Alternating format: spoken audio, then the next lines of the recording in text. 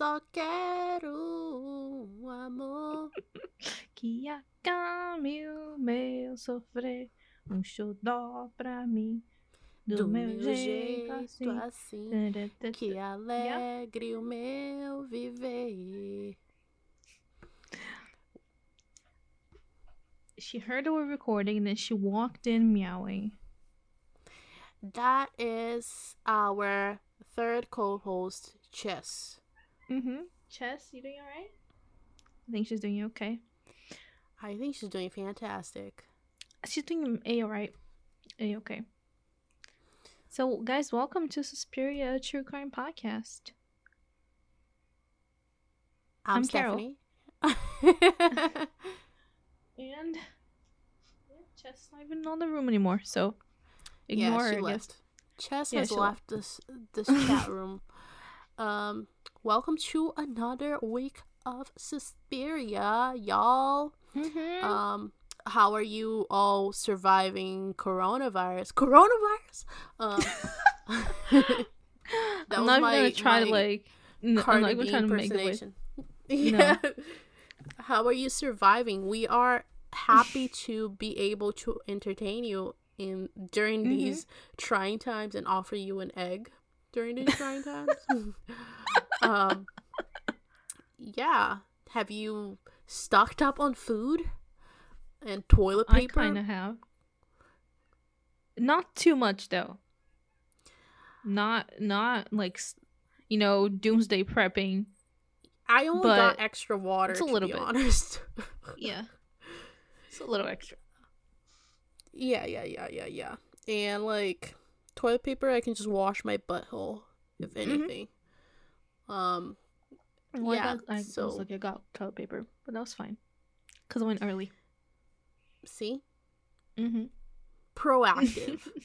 Not reactive. So today we are going to discuss the life and crimes of Juan Fernando Hermosa Suarez, aka Niño del Terror, who was the youngest serial killer in the history of Ecuador. Oh my god, not a Brazilian crime today. Miracles do happen. What? Yeah. And I was about to say that this is the first crime from Ecuador that we do, but every time I say that, I didn't go back into our catalog and I realized that we've already done something, so I'm not gonna. I think we've done Ecuador before. Yeah, I'm not gonna go like bragging about this being our first Ecuador, because like I always prove myself we're always wrong about it. Yeah. So in a very short amount of time, he managed to inflict pain and suffering in a large number of people.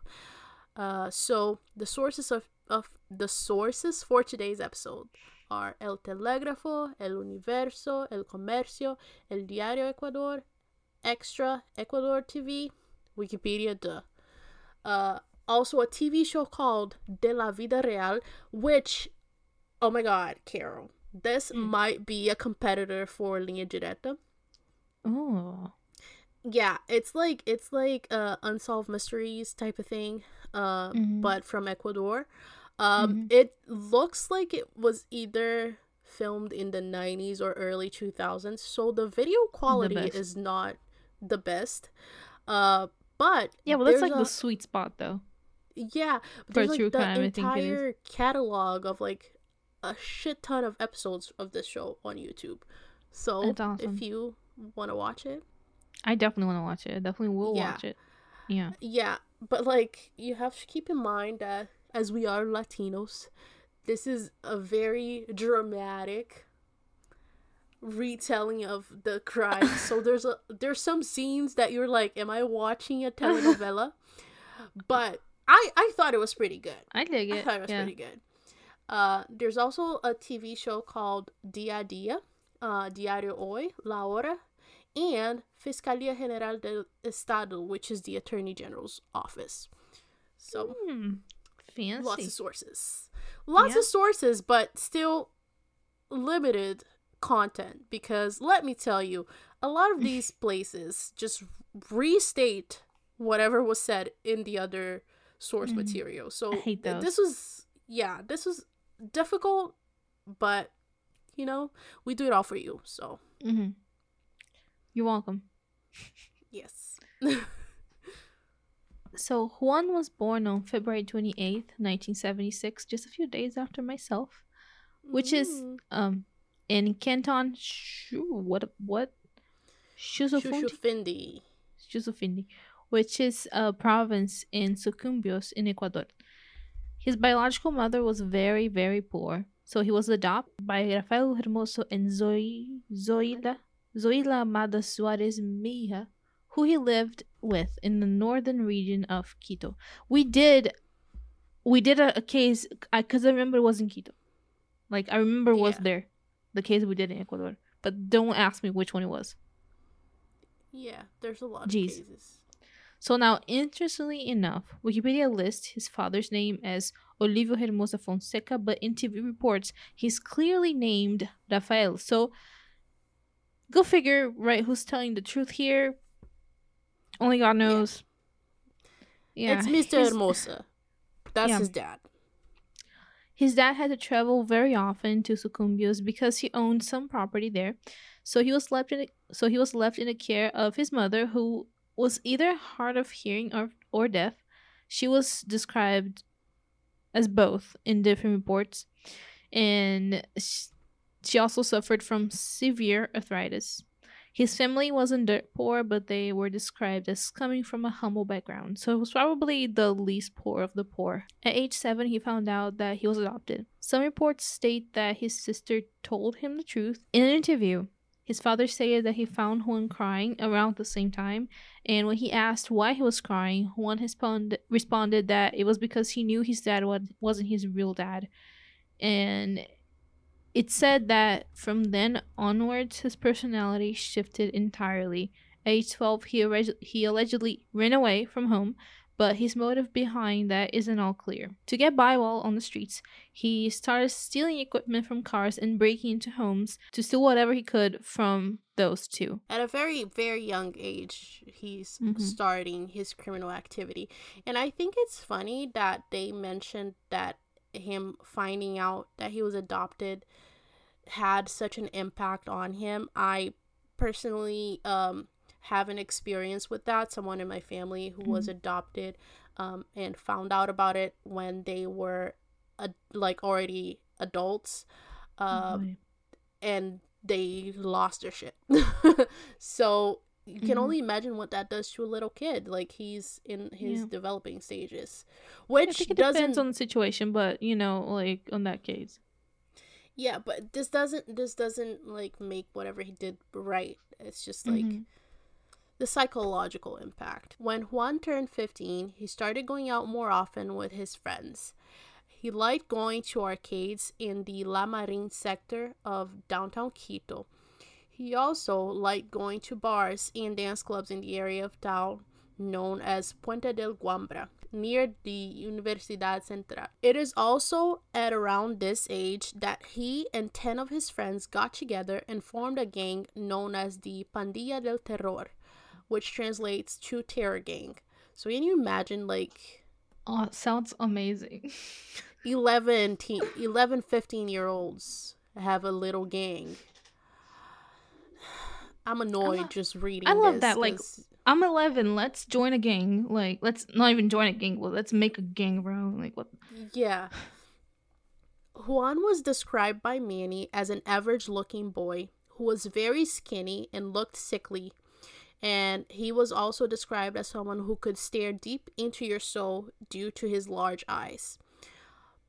Personally speaking, we wouldn't necessarily say that he looked specifically menacing. He looked like any Latino teen of the 90s with his little Adidas windbreaker who thought he was a punk. Except he was like a punk because he ended up becoming a serial killer. But like, those teenagers who think they're shit, that's what he looks like. Aquele meme do Jorge quer ser hardcore. Yes, Jorge quiere ser hardcore. Yeah, exactly. But yeah, he didn't look like scary or anything like that. The majority of Juan's victims were cab drivers, specifically cab drivers who drove brand new Chevy San Remos. I don't know why he was so Is into it? this specific model. Like, I looked up the car. I try to put myself in the shoes of someone living in Latin America in the early 90s and seeing that car, but it still didn't make sense to me. But was he into the car or did he hate the car? I don't know. All I know is, like, most of the cab drivers he killed drove that car. So, Fascinating. he also targeted several members of the LGBTQ community, which is fucking sad. And Mm. it's what's interesting is we like, spoiler alert, we're never really gonna find out why he killed people, but the way all types of media described his victims who were part of the LGBTQ community, Mhm. it's always like they're the lesser than, and I was like, oh, great. No, it sucks. Homophobia in Latin America. This is so Big new. news. Yeah. So, although we know that he started stealing as early as the age 12, there is a gap between then and the first detailed account of him murdering someone. So, we don't really know whether his first victim was that person or not. Unfortunately, there also isn't a list with the names of all the victims. So, we'll try to mention the victim whose names we do know throughout the episode. On November 22nd, 1991, Juan and four of his friends left a dance club near Puente del Guambra. They walked towards Avenida 10 de Agosto 10, not 10, 10 is Portuguese. And upon arriving there, they hailed a cab. Sometime throughout the trip, he took out a gun and shot the driver in the head, just like that. He would later say that he got the gun from a police officer, and he also allegedly killed all of his victims with the very same gun. One of his friends jumped in the driver's seat and they headed towards the southeast. And then they dumped the body in the guardrail in Los Chillos Valley, where the police found the body the next morning. So wait, driving with a dead body in the car. The body was the taxi driver. He was in the driver's seat. Did the friends sit on the dead person's lap to drive the car? No, they moved the body. Yeah, but that's kind of fucking gruesome, right? Like, how do you move a dead body in a car? Because, like, it's hard to move a live body in a car to, like, remove an adult person from sitting, right?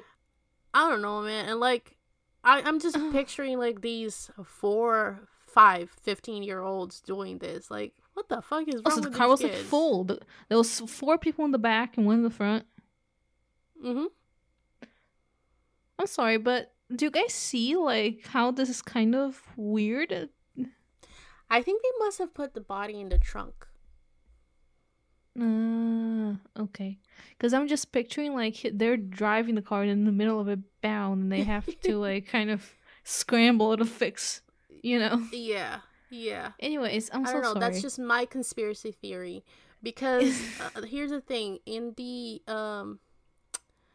dramatized versions of the crimes, they, like, they allude to a lot of things, but they don't show a lot of details. So, a week after this murder, Juan went to a barbershop, which was located in the southern region of town. The barbershop was run by Charlie, who was a trans woman. He typically went there to get his hair done, but on that specific day, he showed up with a few members of his gang with whom he had been drinking. So, you can imagine this is not going to be a recipe for a happy ending, right? Later on, they would go over Charlie's place where they continued drinking and talking. And then all of a sudden, an argument ensued once they were there. The details of the argument, we don't really know. But what we do know is that once Charlie tried to get help, Juan shot her 5 times. Jesus Christ, man. Yeah. The string of murders would continue on. They happened more frequently during the weekends. Perhaps because the perpetrators were teens who, despite thinking they were badasses, they still had to go to school. That's just us speculating, though. Yeah. The LGBTQ community, along with cab drivers in the northern region of Quito, started panicking because they see, like, every weekend someone's dying. And you see that, like, all of his crimes happen within an extremely short period of time. So people must have been That's very panicking scary. Yeah. for real. Although there was a pattern of the victims' backgrounds, like they were either cab drivers or members of the LGBTQ community, there wasn't like a lot more to it. So the Mm. motives for the crimes were still unclear to police. In one of the dramatizations of the story, a cab driver made a pass at Juan, but that alone wouldn't be a good reason to kill the man. Like, but then again, do psychopaths even need a feasible reason to kill? Exactly. And that sounds like a little bit of a stretch, you know, like to assume that that a guy that is now dead would, just make a pass at Juan. Like, what evidence is Mm-hmm. there for it, really? So Major Fausto Teran ordered the police to organize a task force to investigate the murders. The senseless killings would go on until January 9th, 1992. Sometime before that, police arrested a group of teenage offenders who were trying to rob a number of different places downtown. While interrogating the said group, police were finally given a lead onto the murder investigation. They finally knew who was behind it all. The task force set up an operation that started at 3 a.m. Since they knew Juan's location, they gathered together outside of the Hermosa house. Then they entered the room through the skylight and while observing it, came to the conclusion that it was Juan's room. However, Juan was sleeping in his mother's bed that specific night. Aww. So Poor cute. baby serial killer. The commotion woke him up, and once he became aware of the policeman there, he allegedly got his gun and started shooting. So this is a guy that sleeps with a gun and with his mommy. Yeah. This is the quote you're gonna put on the episode on the Instagram. This is the guy that sleeps with a gun and with his mommy. Like, come on. Yeah. Yeah. No, like, but allegedly got his gun out. That's very important. Oh yeah, that's important. Okay. Yeah. But, like, I Mm, just wanted to mention the first confirmed victim died on November 22nd. that's very short. And then the killing Uh, stopped on January 9th. hmm. So, yeah. As you would expect, the police started shooting back, and so a gunfight began between the two parties. Juan allegedly, again, threw a grenade on the I can believe street that. Mm-mm. where the remaining police officers awaited further instructions. The explosion took down a wall that fell on top of two cops and they died. Caught in the crossfire, Amada was shot between 19 and 20 times, and she passed away on the scene. The shootout Oh my lasted god. around 50 minutes, and Carol, and Mm. my dear Carol, at the end of it all, Juan was successfully captured without a scratch on him. Now, try to remember the shootout situation because we're going to bring it up again in a few minutes. Later on that same morning, 10 officers transported Juan to the Garcia Penal prison where they obtained confirmation that he was a minor. The first thing that came out of his mouth to the officers was, "I want to make it clear that my name is Juan Fernando Hermosa Suarez, and on February 28th, I will be 16 years old." He would then become known as the Terror Boy, aka Niño del Terror. Carrot's face, she doesn't sound like she believes in any of this.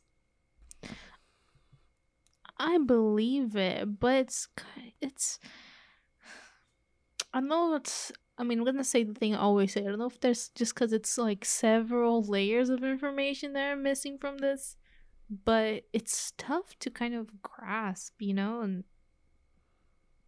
Mm-hmm. hmm, Yeah.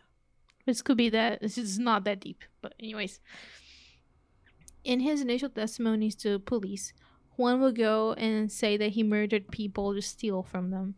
Later on, a new version would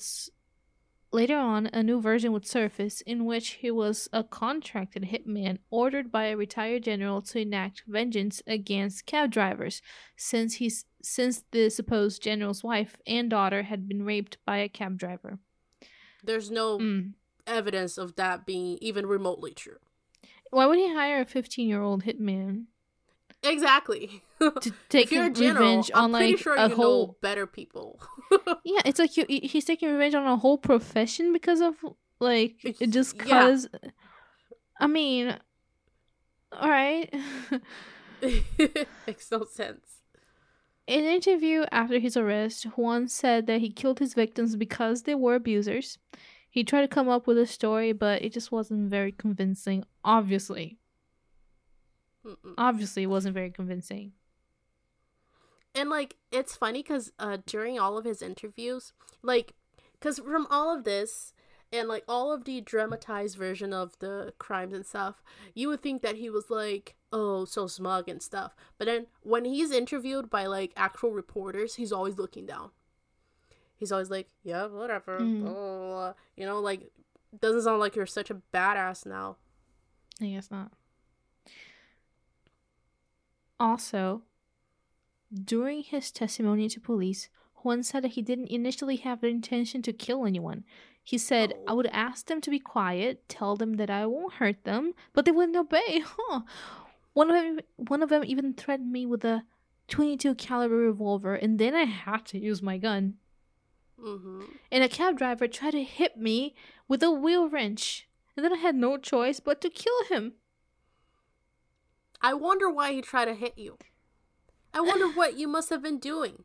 Were you Come praying on. for him? Yeah, no, I believe that they like try to fight back, but like you had a gun out already? Come Mm-hmm. on. Some reports say that Juan killed a total of 8 cab drivers, 10 members of the LGBTQ community, and a truck driver and his helper, also the 2 cops. Other reports state that he killed 11 cab drivers, 6 members of the LGBTQ community, and 1 cop. Psychiatric exams confirmed that Juan was a psychopath.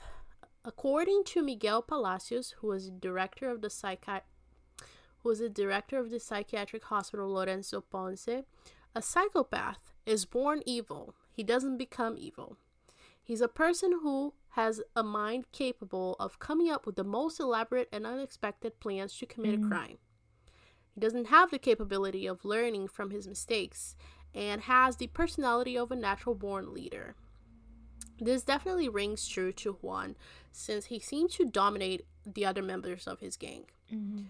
This obviously isn't to say that they had no free will or to shift the blame from what they did from them. It just helps us understand why a group of teens would follow him around regardless of what he did.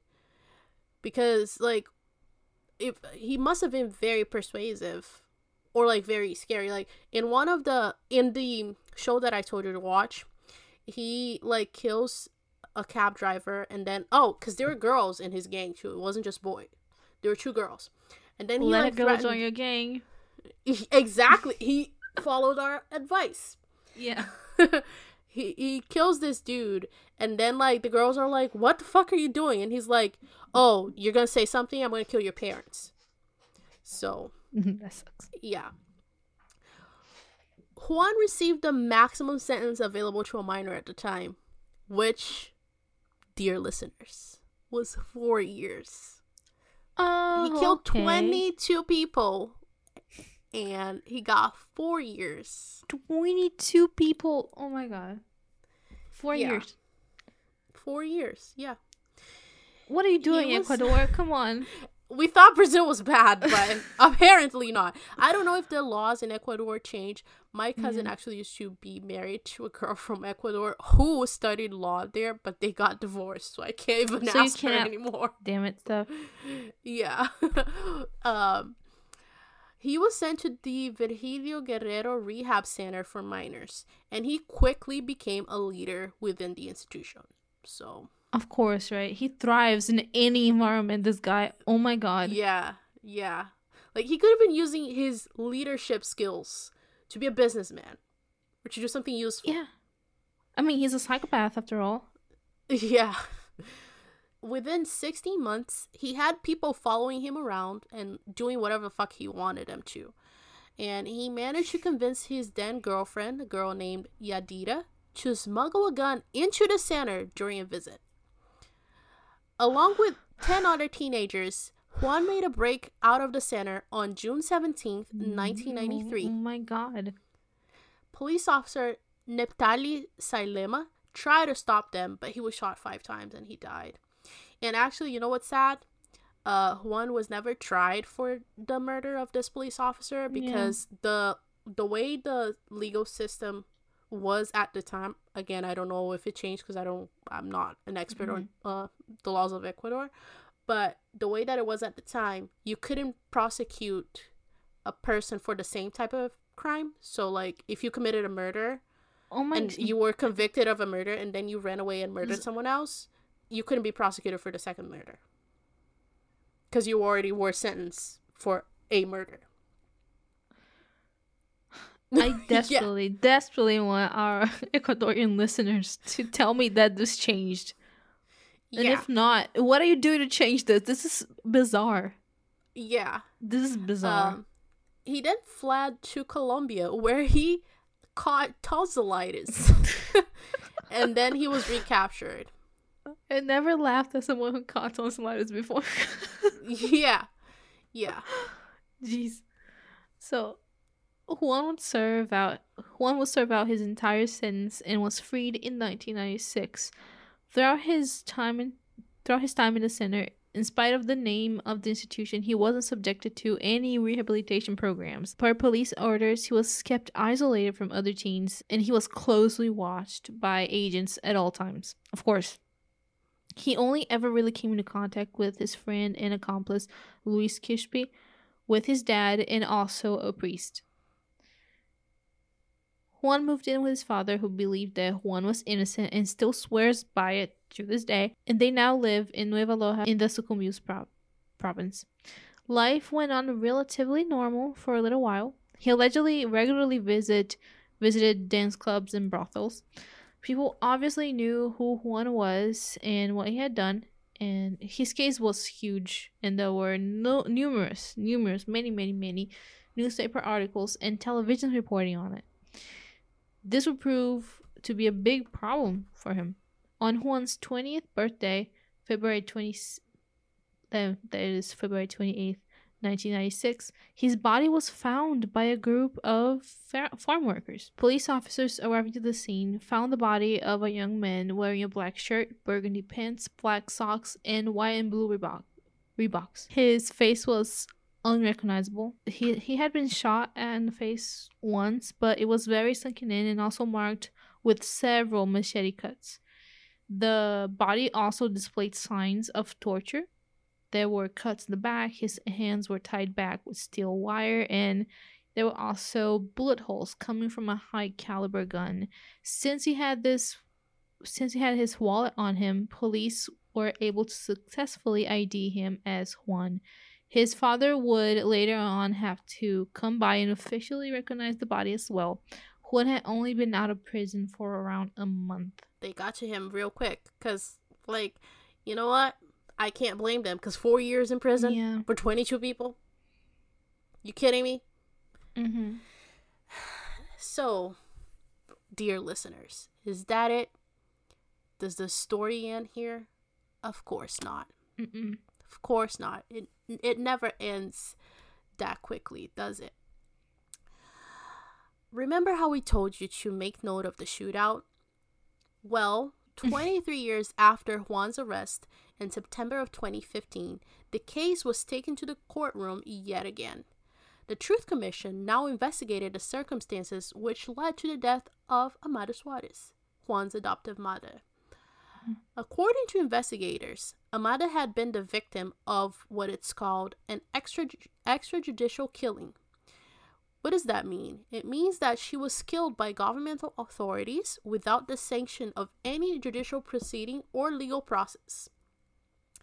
This was the 7th case brought up based on the investigations of the Directory of the Truth and Human Rights Commission created by the Office of the President in 2007. The report emphasized the fact that Juan was arrested without a scratch. Meanwhile, his mother was shot at not once, not twice, but 19 to 20 times. The shots also came from 4 different directions. How does that even make sense? It doesn't. Mm-mm. Attorney General Galo Chiriboga emphasized in an interview that due to her disabilities, Amada didn't pose a threat to the police. Yeah. It is very likely that she didn't even notice that the police was there as quickly as Juan did because she was hard of hearing or deaf. Mm-hmm. Once police broke into the house, he says, Juan most likely tried to bounce, leaving his mom behind. Not only did they butcher this poor lady, but it's also very convenient that they mishandled the crime scene afterwards.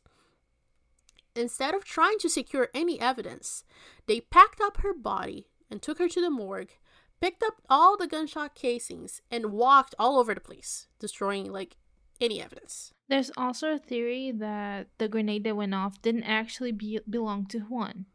It belonged to the police. I told you so, guys. I told you I didn't believe it. General Juan Wallace denied this. He said that the police officers at the scene didn't walk around with grenades. Gal also said that Amada took no part in any criminal activity perpetrated by her son or otherwise. This makes her murder a serious violation of human rights. The last updates we could find on the case are from October of 2016. Per the Attorney General's office website, they're still investigating people implicated in Amada's murder. Yeah. So we're probably going to hear more about this story sometime. It's been almost 4 years since the last update. So hopefully sometime soon, but we can only hope. Yeah. But, I mean, it wouldn't surprise me if nothing ever came out of this, to be honest. Yeah, so that was Juan Hermosa, not Hermoso. He was not Hermoso. His last name was Hermosa, but he was not Hermoso. That was him, which, I randomly found him. I don't even know. I think I was reading, a list of, crazy criminals, and I found his name. Mm-hmm. I think I had heard of him in the past. I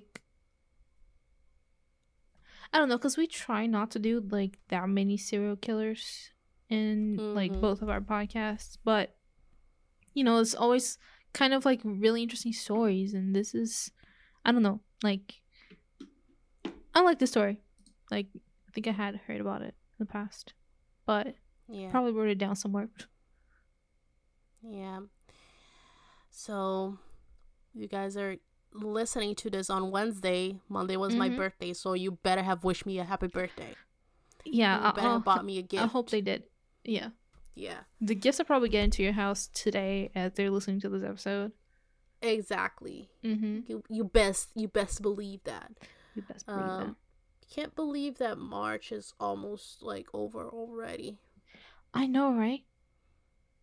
It's wild. The year's really going by super fast. Allergy season's coming, and I typically have allergies, but I can't because coronavirus. People are going to think I have the coronavirus, but it's just pollen. Are you all secluded in your houses? Are you working from home? What are you doing? Let us know. How are you passing your time? Dude, yesterday I went to the grocery store. I was sneezing and coughing in the aisles to clear up so I can go and not have to be near people. Yeah. I literally did that. Yeah. I went to the grocery store yesterday. We're recording this on the Ides of March, guys. We're recording this on the 15th. So I went to the grocery store yesterday, and I went to the store in the town next to mine, which is where I used to live and where I went to high school. And I saw my high school Spanish teacher. And I also saw the guy that I probably hated the most in my class in high school. And obviously, I pretended I didn't know either of them. I just kept walking. Of course. Yeah. And then I went today because my mom bought 2 million things, but apparently 2 million wasn't enough. So we went again today, and she spent way too much money on food that she's not going to eat. But she said that she's our backup, so if our food is like running low, we can go over her house and like steal her food. But I'm That's like, Mom, nice. you need to stop. Times like this, I'm so glad I'm vegetarian. This sounds very privileged to say, but there's no meat, and I'm like, it's so nice that I know how to make like recipes that don't really involve meat, you know? See, Cuz there's a like we lot had a of lot of pork. produce, but huh? There's a lot of pork in my grocery store, Yeah. my local grocery store. There's there's grass-fed beef, which people obviously didn't buy because it's Mm. expensive. Yeah. But a lot of pork. I was like, oh, the Mhm. entire. My mom was like, oh, ribs. The entire pork section was good. Nobody likes pork. No, I for my guess store, not. yeah, my store all they had was like chicken feet. Which my And mom like loves those, making chicken feet soup. yeah. Yeah, and like, but it was like one pack of chicken feet. So they were running out of chicken feet. That's how serious the situation is. And like those like terrible like preseasoned meats that they already sell like dry rubbed with stuff, you know what I mean? I hate those. Yeah. Oh my god. And So, mm, go ahead. Sorry. no, I mean, I'm just saying that like it's not like we didn't buy any meat, like we bought like corned beef hash and stuff because we're transitioning, but not like, you know, so we I didn't buy sometimes, any meat yeah. for myself because, like, I hate cooking. Mm. I dread cooking. So I'm like, why? I have like steaks in my freezer. So I'm like, why do I want to buy more meat that I know I'm not gonna cook? Mm-hmm. Like, that would be foolish of me.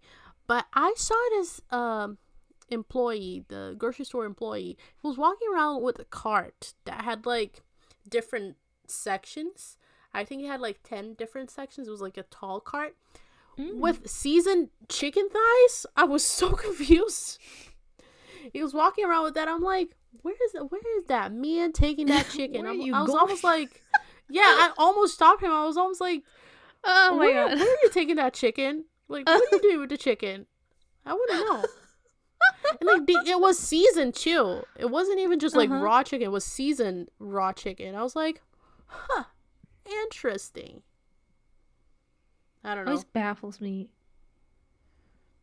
Seasoned chicken, like buying seasoned chicken that's already seasoned, it's kind of baffles me. Yeah, I wouldn't trust certain people to season my food. Certain But you people don't who shall know. remain nameless. Anyway, Don't be judgmental. You don't know who's seasoning the chicken, I know who but you was know who had the idea dragging to the season the cart chicken. around, Oh, and okay. it was certain people who were dragging the cart around. So I think I'm all set. Oh my. Kind of miss seasoning Yeah. chicken though. But Hmm?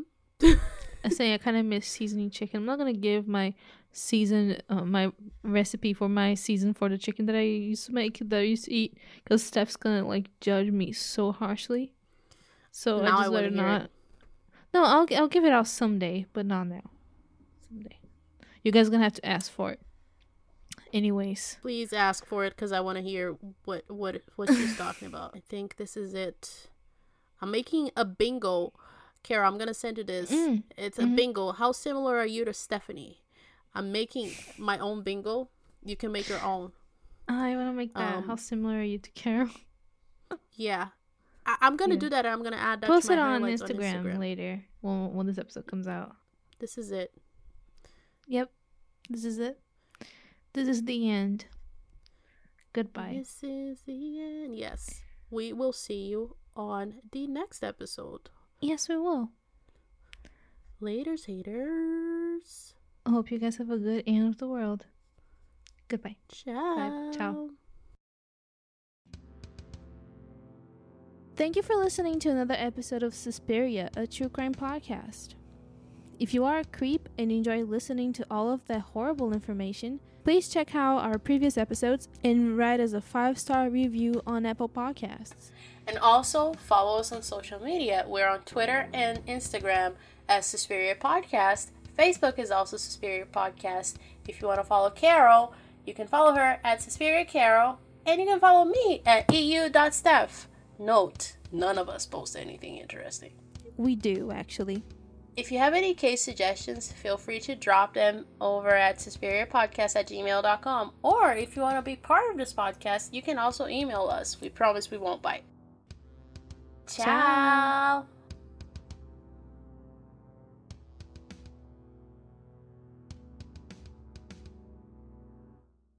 Suspicion.